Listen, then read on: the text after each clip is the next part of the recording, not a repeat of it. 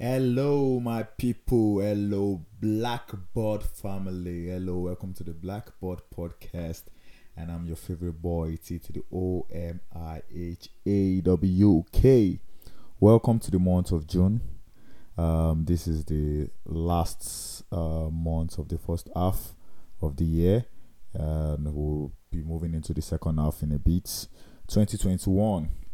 So the question I'm going to ask everyone right now is, what's next? What's next? What do you have to do next? What do you have to do next in your life? What do you have to do next in your career? What do you have to do next in your business? So the question is, what next? Because we know time is moving. Every day counts, and we are already moving closer to the end of the year. Have you really achieved anything? Well, first of all, we have to thank God. We have to be glad and be grateful that we are alive. Because to be alive in this country right now, I think is an extreme sport, and we are all grateful to still be here. I'm grateful to still be on this microphone to talk to you guys. Me myself, I sometimes I just go through some.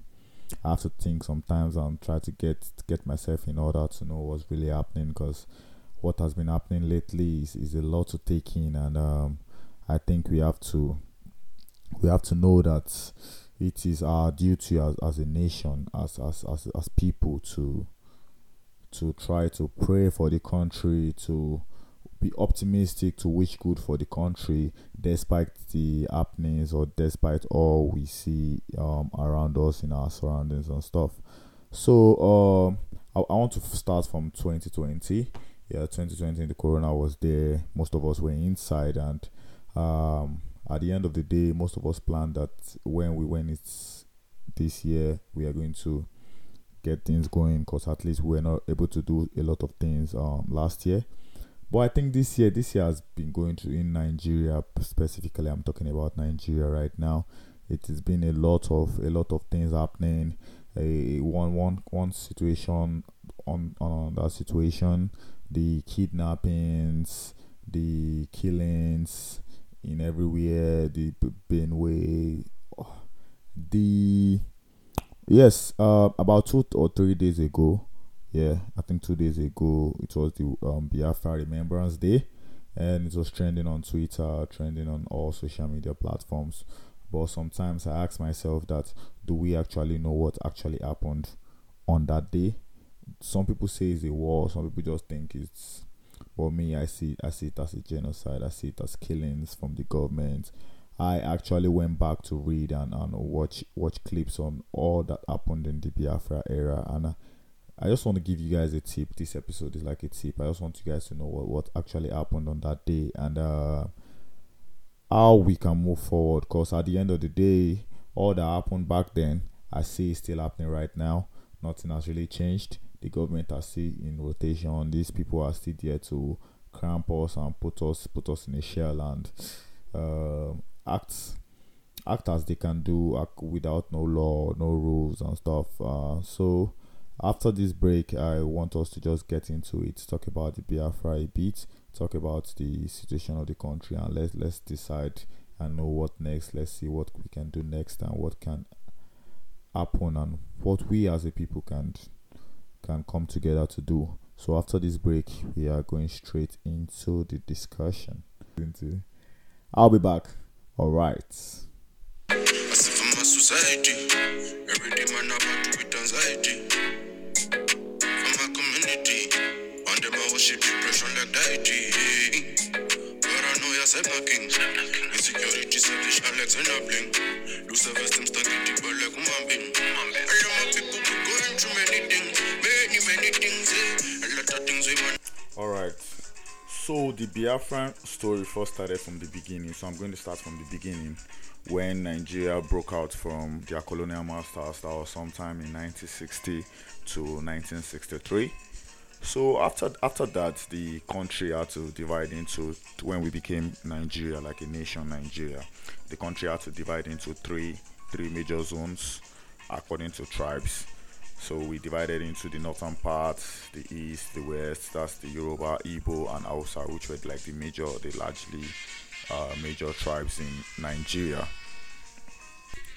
All right, so the Hausas took like they were the larger parts of the country because they were like they were the larger population in the country. They took the larger landmass.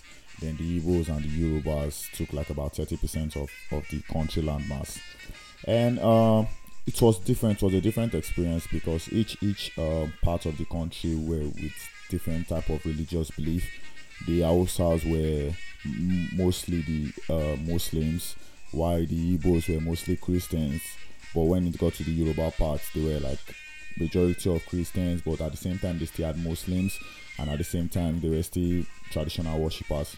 So first of all, the religious beliefs was a barrier to bringing the country as a nation in unity, because despite we being gaining freedom from our colonial masters and becoming a nation and a republic, we weren't still in sync, like one nation and one all together in unity.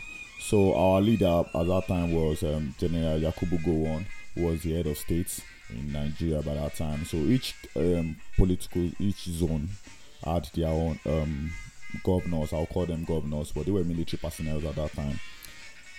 So everyone had things they taught their people, or they made their people believe. The Northerners were mostly into religious studies. They taught their children the Islamic educations. While the Igbos were mainly into businesses. They were into business. They liked business, so they were doing trading, buying and selling.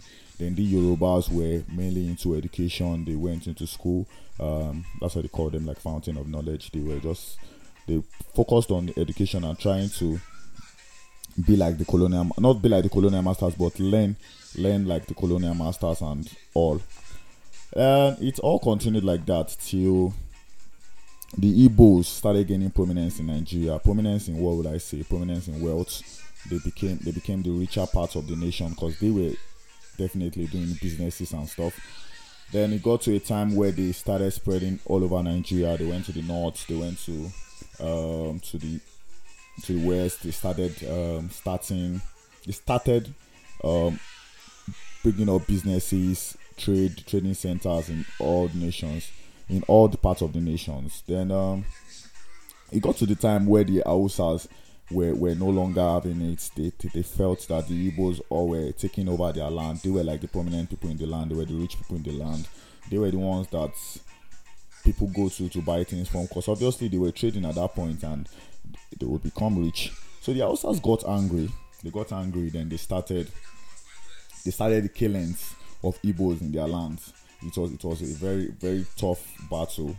They started killing Igbos, burning up their shops, burning up their businesses and all.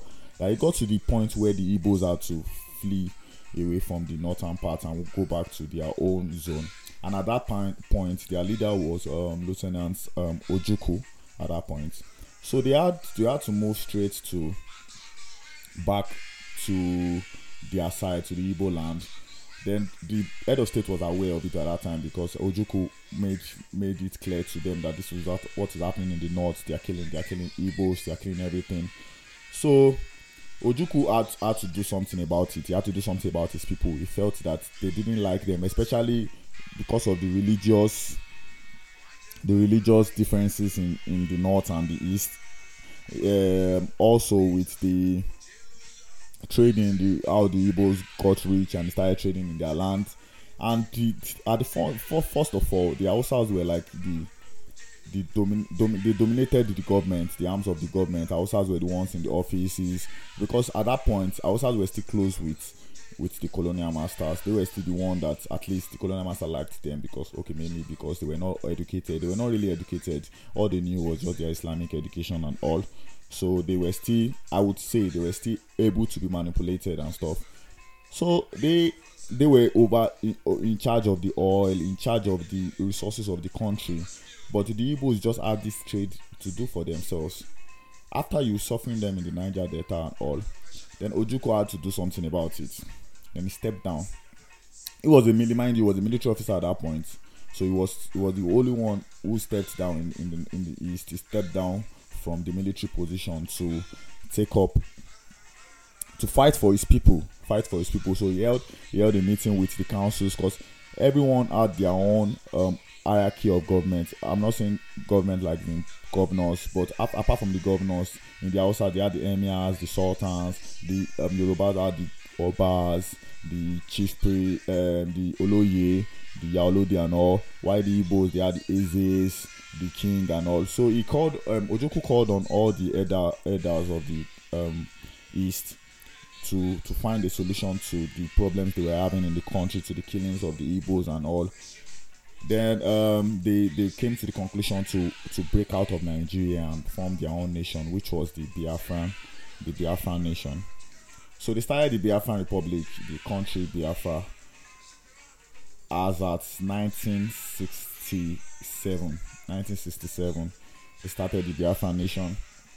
And Yakubu Gowon heard about it, and obviously was not happy about it because he knew that they were already gaining their own prominence. They had their own universities at that point. They had their currency. They raised their flag. So it was going like that until they had to come into a peace talk. They went to Tulip in Ghana to come into a peace talk to try to see where Yakubu and Ojukwu can come into a mutual agreement on how they can create peace in the nation and create unity. So when they went there, he promised that he was going to find a way to settle this thing and make everywhere peaceful again, and the feud between the north and the east to come to an end. So Ojukwu believed, actually, because according to the documentaries and so, he believed. Then they ended the peace talk in Ghana because they went to Ghana to hold the meeting. So when they got back to Nigeria, General Yakubu Gowon went against his word, the word that he assured Ojukwu at that point. He went against that word. What did they do? Instead of him trying to create a way to solve this thing, but because of the dominance that the North had at that point, and they didn't want any other person, they didn't even like the Igbos at all, first of all. So they didn't want any other person coming into position of power or trying to take over the country and all. Then what did he do? He went ahead to block all the channels for food through the north. Like he blocked the seaports. They weren't able to get access to protein. So that was when they weren't able to get access to the fishes in the sea, in their rivers. They were before the coup and the whole stuff. They got dried fish, stock fish from somewhere in the Netherlands. That's part of their protein. So he stopped that as well. So they weren't receiving any form of protein at that point. All they had was their starch and carbohydrates. That was where the whole war started from. It started around 1967, lasted for about 2 years, 6 months and plus. Over 2 million of the population of the Biafran Republic were dying of hunger. They had this kwashiorkor, that's malnutrition. They had malnutrition. They were dying. The people were saying that they were dying. What did Ojukwu do? They thought Ojukwu was going to the whole idea of planning to seize their access from food and protein from the rivers and the Netherlands was for Ojukwu to surrender the Republic of Biafran and come down to Yakubu Gowon government. But Ojukwu didn't back down. Although in Lagos back then, the Nigerian government had military power, they had the ammunitions and all, but the Biafran Republic didn't stop. They started training up soldiers that weren't skillful, young men that had to fight for their life. They started training soldiers, and that was when the war started. The Nigerian government versus the Biafran Republic. They started the war. People thought the war was not going to last for a long time. According to the Yakubu Gowon government, they thought they were going to give up easily, but no. The Biafran government didn't give up. The soldiers were going in, they were fighting, started protecting their own people. So life was becoming normal at a point in the Biafran Republic because they already had soldiers. People were guarding them. They had young people training paramilitary, trying to join into the military. With the few ammunition, they had cutlasses and stuff. They were using it to fight for themselves. So the Biafran Republic started gaining prominence. That was when publications in the United States and other parts of the abroad, the time, were taking up the cases that were happening in Biafra to the world. It was becoming the world problem on a larger scale. So other big leaders started forming alliance with either Nigerian or the Biafran Republic. The Biafran Republic had the help of the French-speaking country, the French presidency at that point, or what would they call them, the first presidency. So they started finding a way to sneak in food to the Biafran nation. They started finding a way to provide them with little ammunitions and all. And it now came to after that, at least the Biafran nation were already coming up into scale. They were becoming okay and were living their own life on their own. Then General Yakubu Gowon found out at that point. What did he do about that? He sent in the head of the military at that point. That was General Olusegun Obasanjo, who was the head of the military. Sent him down to Biafran Republic to the east. What did they do? Started killing, burning up their houses. You understand? Sending in military coups there. Military coups to do what? They weren't there to protect them. They were there to rape their children, they seized all their properties. You understand? So it became it became a very tough battle, to the extent that Lieutenant Ojukwu had to flee away just from his life. He had to flee away from the country. He left the old Biafran people. So at that point, they had no choice but to surrender. That's when the civil war ended. But as at when the civil war ended, the old Biafran war versus the Nigerian presidency, as at when it ended, it didn't really end. You understand what I mean by end? The people were still suffering. They took up all their monies, all their savings. They took up all their businesses. So they were left with nothing. They became refugees. They became people that started running from one country to another, from different places. Started coming to the west. Started finding a way to create living and to just fend for themselves. And then what they did at that point, the Biafran nation had their own currency at that point. So General Yakubu Gowon changed the currency of Nigeria at that point. So the people of Biafran weren't aware of that because they didn't have the new currency. So as at the time that the war ended, they had nothing to feed on. They had no way to eat, no way to fend, no businesses at that point. So the Minister of Finance at that point, which was Obafemi Awolowo, what he had to do, instead of finding a way to create wealth or create businesses for the Biafran people who were now part of the nation back, who were part of the Nigerian nation back, all he did was to award each person, no matter how much you had in your bank account, he awarded each person with £20. So £20, they weren't able to. So at that point, the Northerners were becoming the richer part of the nation because they were the one with the resources. They had the money at that point. They were becoming the richer part of the nation. The Yorubas were still on their own, trying to fend and become. So the whole civil war was a whole massacre. To my own point, like the killings were much. The people died. You understand? And it wasn't.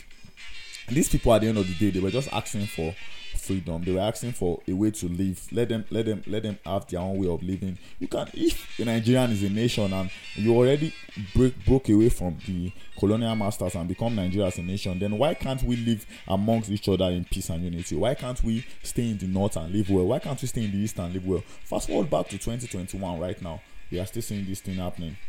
We are still seeing this thing happening. The killings are still much in the east. They are still killing Christians. They are still killing.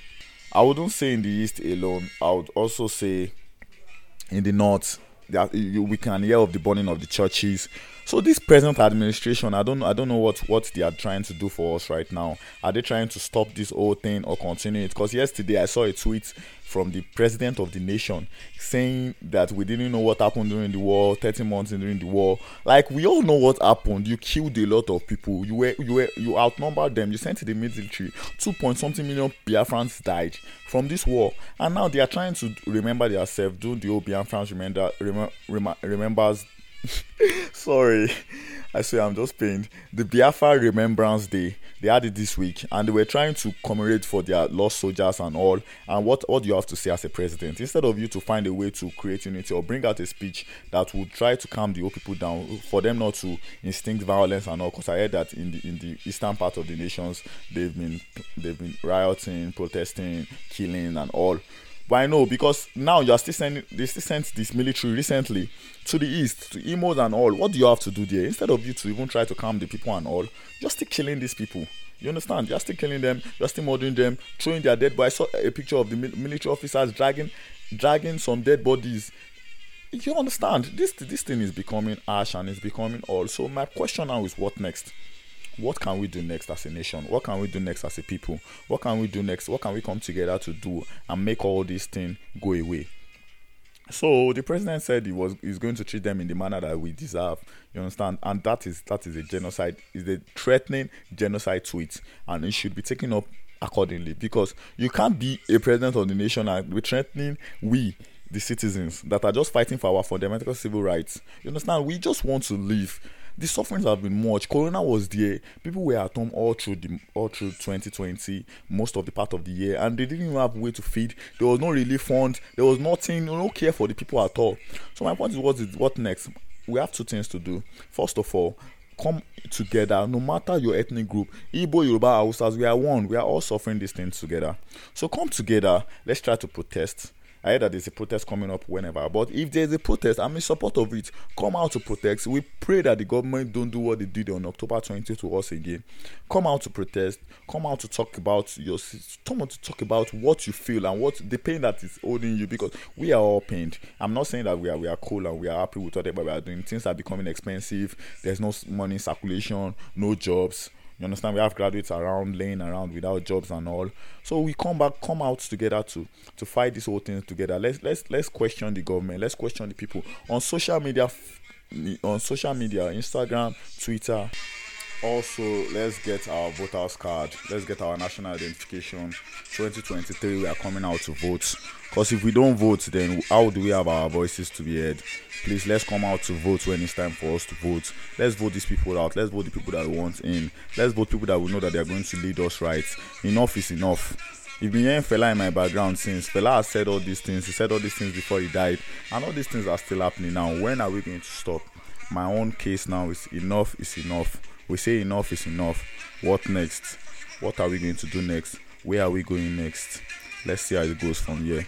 Thank you all for listening to this podcast. I'm happy that I had to say all this, because I always want to talk about things that are going on in the country, because I feel that my podcast is a platform for us to be heard. So I'm going to say all this, and I hope we all can share this podcast to everyone. Let them listen to this. Let them listen to the happenings and all that is happening in the country. And I pray that this year, the remaining half of the year, or the remaining 7 months in this year, is going to be great to all of us, and we're going to have a good time and become blessings to ourselves and to our families. Thank you all. I still go by the name TTOMIHAWK. Don't forget to follow the podcast on Twitter and Instagram at BlackboardP. BLACBOARD at BlackboardP, and follow my humble self on all social media platforms at HypemanHawk. Thank you all for joining in. I'll see you guys next week Friday. Thank you. We out here. Hi.